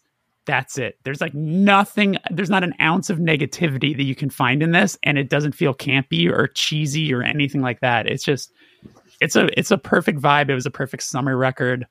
So there's no pretension about it either, where it's like you feel like anybody that even just passively pays attention to the band knows that is reflective of who they are as people. And to see it live, come on. Like going out to when they played California, I think they played that Garden Grove outside weird venue. The Garden Amp, Garden Amp or whatever. Oh my God. Like the energy in the room and what was really interesting, I've talked to a few different friends about it, is like there was a bigger reaction to the new songs on that record, and it hadn't even been out a week yet, as opposed to the songs that, like the song that was on the 7-inch that everyone, beats each other up to, like the first song on that 7-inch or whatever.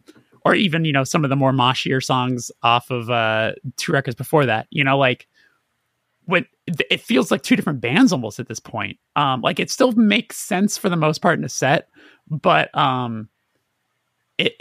they're such an interesting band when it even comes to like what we would consider masculinity. I feel like it challenges so many different things, and it's thought provoking, and it's just, I don't know. I can ramble all day. I want nothing but the best for this band, and this record's just fun, and you can put it on at any time. It's a great song. It's a great record to listen to when you're fucking, whether you're driving with your friends or driving home from a movie at fucking 11 o'clock at night. Like it's perfect. So there you go. That's my ramble on Turnstile. I will save my thoughts. Okay. It didn't make my list, and the only reason being because and this was just more from a public facing perspective, where it's just like a lot of other first of all, I knew one of you was going to put it on there so we could talk about it, but I was just like, well, this record is going to get a lot of love, and like I'm going to reserve that spot for someone else. Sure. Yeah I get it. What am I doing? Am I passing it to somebody? What am I doing? Or is it someone else's turn? You're number 2, I think? Yep. Oh, correct. Okay. My number 2, Manchester Orchestra, The Million Masks of God. Hooey. Guys, this is the first Manchester Orchestra record I really, really like. I got into the band now. I remember you texted us. You're like, it finally happened. I got it. This one's connecting. This one's working. It didn't make my list. I'll bury the lead there, but yeah, continue. I have a love for this band. I was a fan of this band long before I ever got to know them in any capacity. Andy sang on our last record. I know they've been working on this record. They had to sit on this record for a really long time, and then getting to finally hear it, just like the intro to the record is fucking incredible. What this guy can do with harmonies is insane. I love that the first 25 minutes or 20 minutes of this record feels like it's all one song, and not in a bad way. Like how they flow into one another is like really clever. And then how the back half of the record is very somber and just like quiet and beautiful. I don't know. I think it's an incredible record, and I just found myself listening to it all throughout the year. So there you go. I feel like we need to spend more time with it because I have not listened to it enough. Sure. Yeah. I feel like it. I feel like it really. I mean, like we've talked before, the band I've always thought that they were good, but nothing like grabbed me to want to keep listening to it. But I think this record, to your point of, it felt so effortless, even though it was such a dense record, like in a good way. And it felt like it was a band that was not only firing on all cylinders, but they were just like, we're so confident in who we are that it's just like inescapable. And now I'm like, all right, yeah, I fully like Manchester Orchestra. I'm not just like sitting on the sidelines being like, go team, go. I'm like, all right, guys, put me in coach.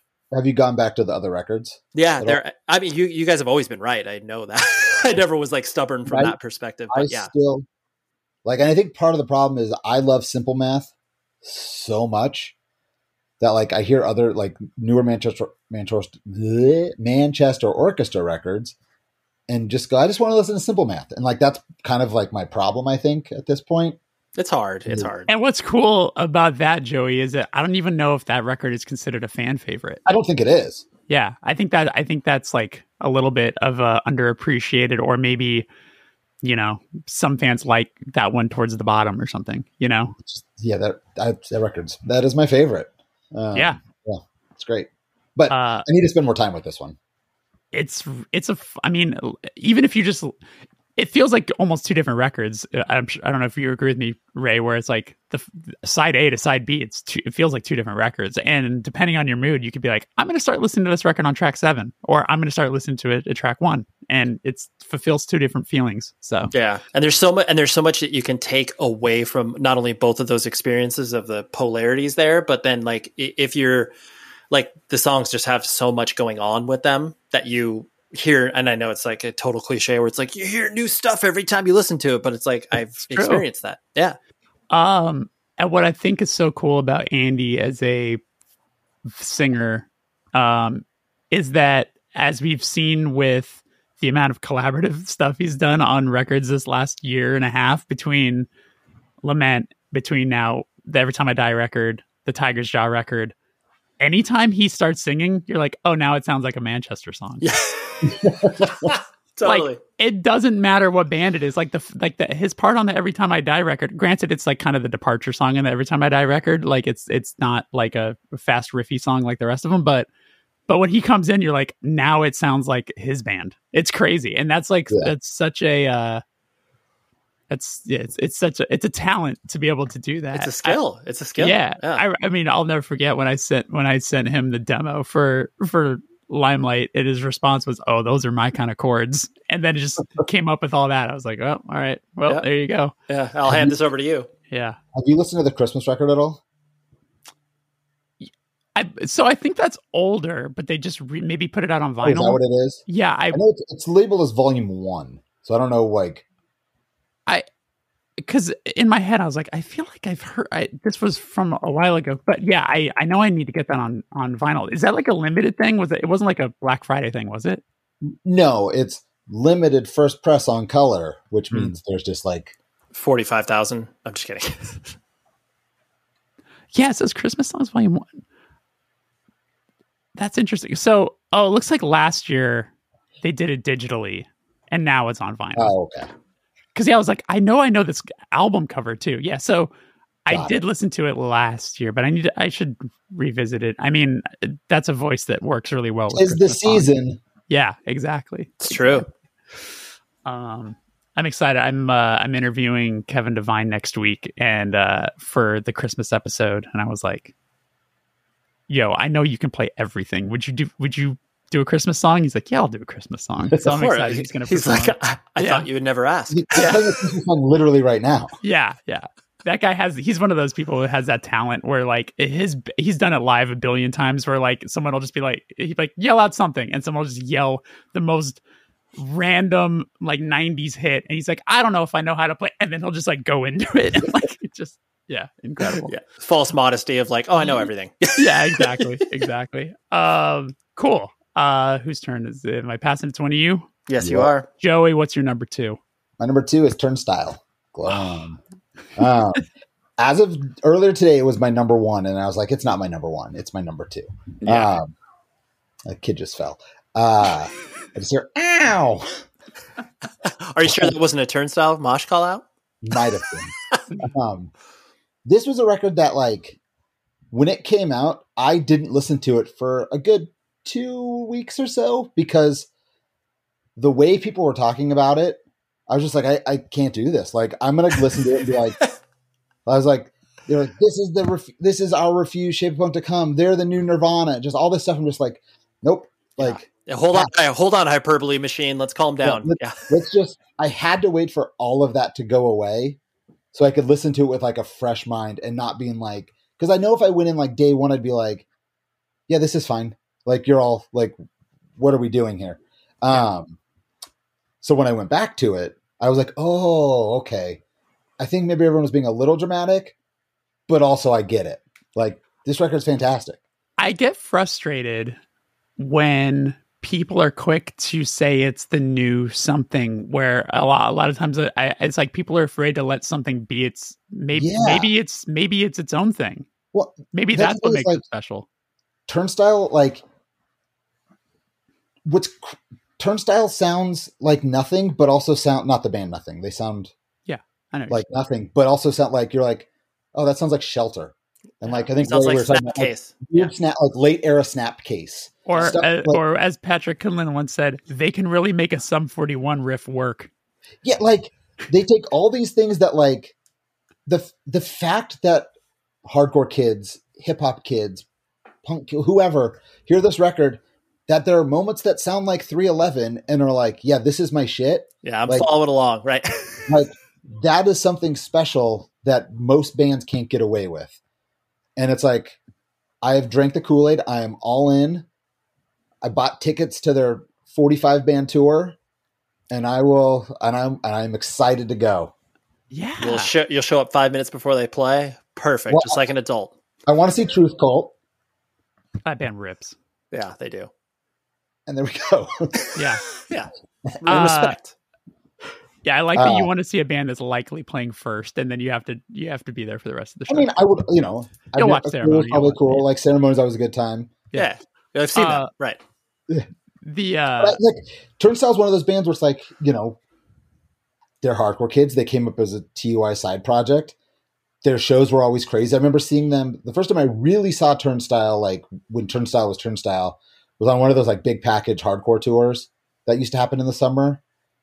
And Bane was headlining and Turnstile played before him, and Turnstile blew him off the stage, which is hard because it's Bane to me is like the greatest live hardcore band of all time. It's like people were just like, yeah, no, I'm done. Like it was at the Soma side stage, which there's not a lot of like, there's like a weird, like not barrier, but like metal bar. Yeah. It was just utter chaos. Like no one cared about their physical well-being in like a safe-ish way. Yeah. Like it wasn't like, didn't seem dangerous, but like, let's all exuberantly party. Yeah. And it was just, and like, I thought that record, Non-Stop Feeling. It was like an interesting hardcore record. Time and Space I thought was okay. And then this one just was like, they got it. Mm-hmm. Yeah. Yeah. I've admitted first time I talked to Dan, I was very forthcoming. I said I was not in when this band, when I first caught wind of it. Like it didn't speak to me. It wasn't for me or anything like that. But then I saw it live. And when I saw it live, I was like, oh, I now I get it. Yeah, now I get it. Not only do I now get it, but I have signed up for a membership. I have bought stock. I'm part of the team. Yeah, exactly. Yeah. I've gone from like, I don't think this is for me to I'm in for the long haul. Well, it's like there's something that like I haven't watched the whole Hate 5/6 record release video or like the show, but someone tweeted the end and was just like the last like 3 minutes was like, oh my god, like this is the greatest thing I've ever seen. Like it is so touching. It is hair raising. It's a hair raising thing. It's beautiful. It's one of the most beautiful things I've ever seen captured from a punk show. I can only imagine like, we've been going to shows for way too long. We are not young, but to like be a young kid right now, to be able to experience something like that, that's transformative. Like that's something where you'd be like, oh, I'm in like, it's wholly unique too. It's exactly what it's like that experience of like, the first time, whatever you see like a band cry on stage or whatever. It's just like that same foundational thing where it's just like, I will never forget that because of this. Yeah. I hope young people realize how special this is. It might take the older generation to see it and point it out, as opposed to young people who might just be like, yeah, the band's cool. Like this part was cool during their set. But like, I hope younger generation people really realize how special this thing is. Because like, I feel like, especially within like hardcore and like everyone's so jaded and so like shitty in a way where it's like, nothing makes people happy really. Like you go to shows, you like, I want to punch someone in the face. I want to stage dive. It's like, this is a truly unique experience that like is connected to like punk and hardcore. And, I feel like watching the end of that was like, oh, this is a game changer. Like, yeah, we don't see this all the time. Yeah. I want them to be the biggest band in the world. It's up to radio and MTV to step up and make it happen because the pieces are all there. Totally. It's all there. Yep. Well, the thing I find so interesting is like, because didn't they record the record with the guy who does like a bunch of the Blood Orange stuff? or like when they went to like recorded in like Nashville with a producer who doesn't do stuff like them. And it's like, that's awesome. Like, I wish more bands would take that chance and like, you know, go with something completely out of the ordinary. Like, you know, there's so many safe choices that so many bands make. You know, it's very cool to see a band take a chance and it pay off. Top and bottom, like, you know, from the start of the recording process to the artwork, like everything that lays into it is all a deliberate choice for obvious reasons. I mean, going back to like talking about vinyl, like the vinyl for this record, like it's awesome. But like the packaging is awesome, but just like it is a coveted like thing that people want, and it does not exist right now. I'm sure. Like, yeah, that thing disappeared quick. Yeah, and that's like it's crazy. Like, yeah. Shout out Turnstile. Way to go, Turnstile. In summation, Turnstile, good band. Yeah. Roadrunner, speed up that repress. Thank you from retailers nationwide. Year and a half, bare minimum. Ray, you're number 2. My number 2, also a great hardcore band, the One Step Closer record, The Place You Know. I love this band so much. Like, this is obviously just like Turning Point reincarnated, except obviously played by young children from Wilkes-Barre, Pennsylvania. I got this record, like punished James, the publicist, for in advance of the record, and then was just like listening to it on a web streaming platform forever. And I was like, this is such a good record. It's so, not only is it like fun, it's honestly, it's like, it gives me the same feelings as like the Turnstile record does. Obviously, like completely different experiences. Like, whereas, you know, One Step Closer is hitting a lot of the same things that have been hit on in hardcore for many, many years. But I just love their blend of melody, aggression, everything that they have going on. And it's just cool that people are paying attention to it, because anytime a melodic hardcore band rises, you know, above the cream of the crop and people outside of the hardcore world paid attention to it. I just love this record so much. And I listened to it a tremendous amount in ways that I just like, I mean, listening to it on a website, like just doing that, like just through the whole day, just keep it on repeat. So yeah, I love the record so much, and they're really good live too. Yeah. I have to look. I was like, I pre-ordered. Did the pre-orders for that record ship? Are they like in hand? Who did you pre-order it from? The triple cover. I got both of mine. Yeah, I did. And I haven't bought 2 copies of a record like ages. I did one from Revolver, and then I did one from Run for Cover, and I got both of mine. Because I'm like, I can't remember if I pre-ordered this, but I feel like I did. I have to like go through I'm like literally going through my email right now. I'm like, did I pre-order this record? Did I pre-order this? Yeah, you should have it. It's really good. Mad at myself if I did. This is a sentence I'm about to say. I was watching the new Saved by the Bell, which is hilarious, by the way. I heard it's pretty good. And there's a kid in it who dresses like the singer, because like he has like the same hair, like curly, like longer hair, but like the 90s look of like cut off like Dickies. Yep. And it's just like, oh, this is the thing. Like, this is a fashion thing again. And I was like, he looks like the singer of One Step Closer. Wow. Shout out to the cyclical fashion that happens in our lives because we're old now. That's funny, but yes, One Step Closer. Love that record. I will do my number 1 because that's where we're at right now. Yeah. My number 1 is the Death Heaven record. Besides on the very bottom of my list, the Teenage Wrist record, I think I listened to this more and the most when they had 3 singles that came out before the record came out. I remember, and I'm sure you guys have experienced this, where like, say you're, you know, on a trip or on tour or whatever the case may be, if you get stuck in like certain situations where you just kind of like keep listening to the same songs over and over, those 3 songs that they had out before the record, I just kept listening to as I was like, you know, taking my family around and whatever, just, you know, going, we were in Hawaii, and it was that's like all I listened to musically. And I can't believe the band took this huge of a swing where they're just like, all right, let's continue to bum out people who want us to be a metal band still. Like, we're not, guys. Like, pay attention to the evolution of the band. And then making it just so incredibly catchy and dense and like everything that you felt like the band was always going for, but then finally have arrived to it. And now, now I hope that people not only listen to the record with that same mindset of what you came in, Joey, with, where you're just like, oh, the band really wasn't for me. And then all of a sudden you're like, oh no, this band is for me.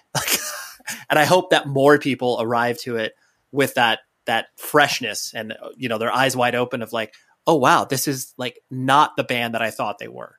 Has there been like backlash? I haven't really noticed any. Really, I'm sure there's been. I'm sure there probably has to be, but I honestly I haven't noticed a like groundswell of people being like, oh man, like screw this band. Now they're like a pop rock band or whatever. I'm just gonna throw in it's my number one record too. So that's to give that away. It's my number one record too. And we'll just jump on. We'll get through all this right now. So I was very nervous for them because it's like, this feels like the opportunity for people to make a spectacle of them in a rude way. So Pitchfork gave it a very bad review, which was very frustrating. Yes. What sort of bad grade was it? It was like a 5. Like they cut deep, and it was just like, and as soon as I saw that, I was like, fuck you. Yeah. Like that, it was just shocking to me because I mean they're also a band. They're like one of the few bands them and like the National are the only two bands I could think of that like have gotten best new music with every single record, and then to have it just like give them this bad a review, I was like, crazy. Come on, it's so. And then the review is just typical, like trying to do something different. It's like, can we just like get over like, look, maybe it's not the record you wanted to hear, but you cannot deny. It's a fucking great record. Like it, that's for people. It's like, yeah, these are guys this is the kind of music these guys have always enjoyed, and they've been really good at writing metal records. And now look, they're really good at writing this kind of a record too. Like George's voice is incredible. Dude, the whispering that he does on this record is like, obviously it's phenomenal. It's haunting. Like it could be the worst thing you've ever heard in your life when someone like whispers on a record, but the way he does it, you're just like, oh my God. Well, yeah. The thing about like the Pitchfork stuff is like, especially if they've gotten best new music every time, it's like whoever got assigned that record should have listened to it. I mean, maybe that's not how it works. I don't know, whatever. And been like, hey, this isn't for me, but maybe someone else here might appreciate it more and be able to give it a more open-minded review and not metal, no like. It's yeah. Well, as we know how the world works, where it's like sometimes things happen and you hate to think things really are this way, but I think they are, where it's like, well, what's going to make people talk about our website a lot today? Yeah. How are we going to get some clicks? If we shit on this, we're going to get a lot of yeah. We know that this is an angle. This is a take that we can lean in on, and people will talk about it because this record is so different, and so we need to zig where everyone else is zagging or whatever. As soon as I saw it, and Ashley and I have talked about it a bunch, where it's like this website will have to do revisionist history on this record. This record will be, if it didn't connect, there's some metal publications and stuff for people that I know that write for that stuff that were not fans of it. And I've just been like, y'all are wrong. Yeah. this you could not be more wrong. Like this is their best record.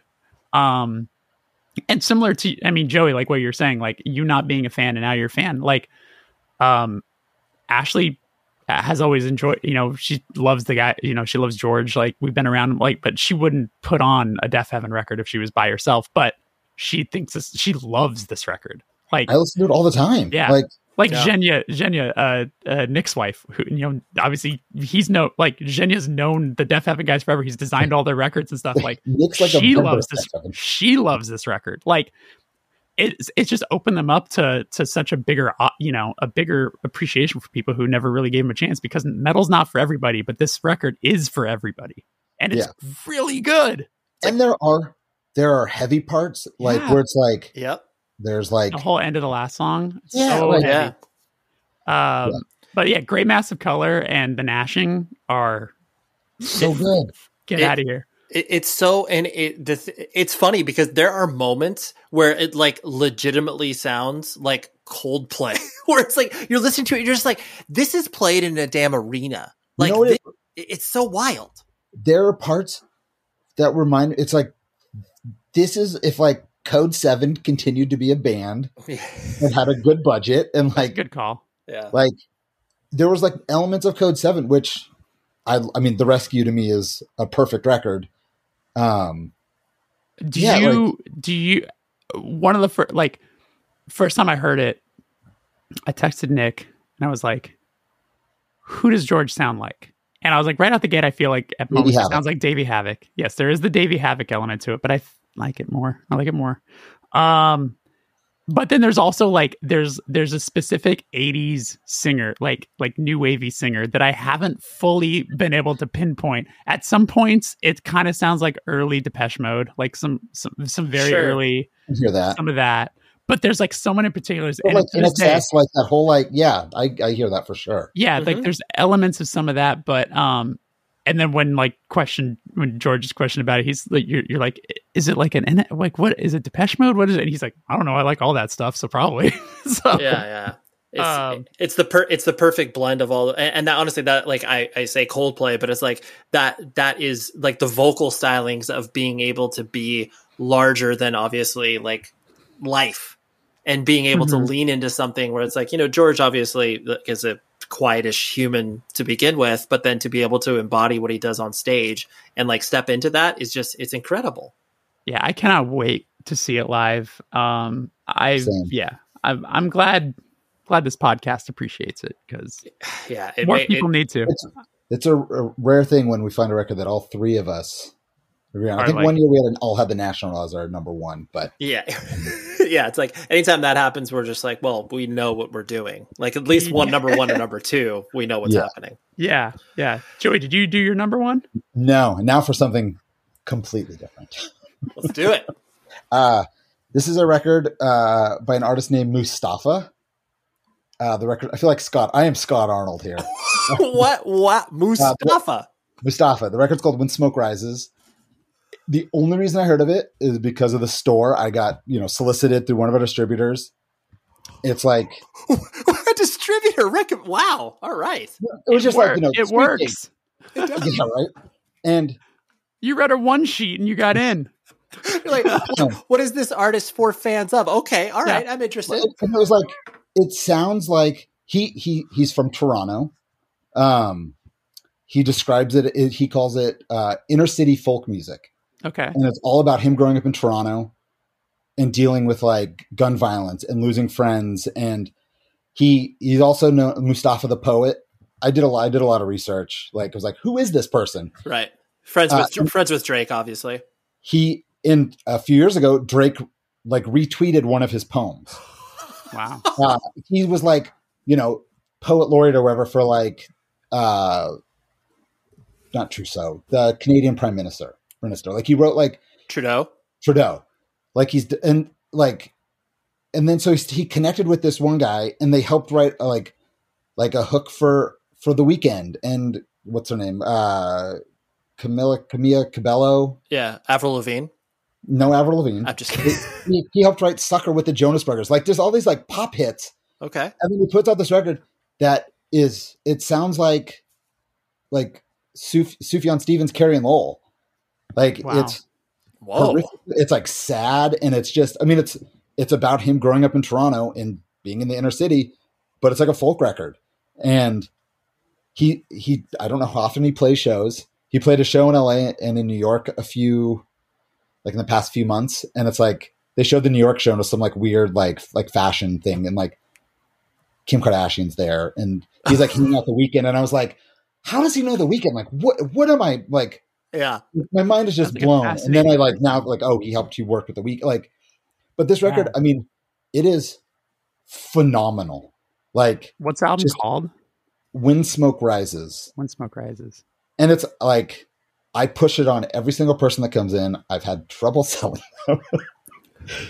It's like, I'd never heard of him, I mean, he's seen, in Toronto, like the Toronto, he's done like he made a movie about, I think, like poets in Toronto or like the poetry scene. Like, I mean, he's an incredible writer, and yeah, I'm excited to listen to it. Yeah, me too. I'm hyped. Do you have the Vinyl Me Please pressing of it? I do.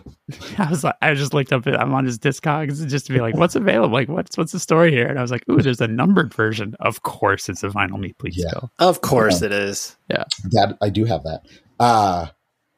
Yeah, it just, I was making my list and I was like, well, I listen to the Turnstile record more, but like, this is the record that's like the safe, like, yeah, that's the most fun record. But like, this is the record that like it has affected me the most. Like, it's like thought provoking, and then like, seeing like how he grew up, and yeah, just there's additional layers to it beyond just like, yeah. And now I'm just like, please tour, like, please, like, like if he plays New York again, not at a fashion show, like I would go to New York to see him. Like you just have to get more famous, obviously. I'm working on it. Yeah, I'm working on it. Fingers crossed. We'll try to help you, Joey. Thank you. Yeah, you're welcome. Well, this has been a very eventful top 10, as it always is. We've learned. Is there any honorable any like, oh, I really wanted to make the list, but it didn't. Did you guys have any quick ones? Like, you just throw out, you don't have to talk about it for 30 minutes, but just one of those. Love. Yeah. Well, love that Gate Creeper EP. Love That's that good. Gate Creeper EP. Sounds That's like good. Endeavor. Wild, but yeah. Wait, here's a quick conversation. A lot of good EPs this year. Dude. A lot of good 7-inches this year. Well, which is rare. The Mustafa record's only 8 songs. Okay. It's longer than the Slant record, so. But like Military Gun, great EP. Yeah. Like Spiritual Cramp, great 7-inch EP. Yeah. Like there's quite a lot of them. Spice really new 7-inch.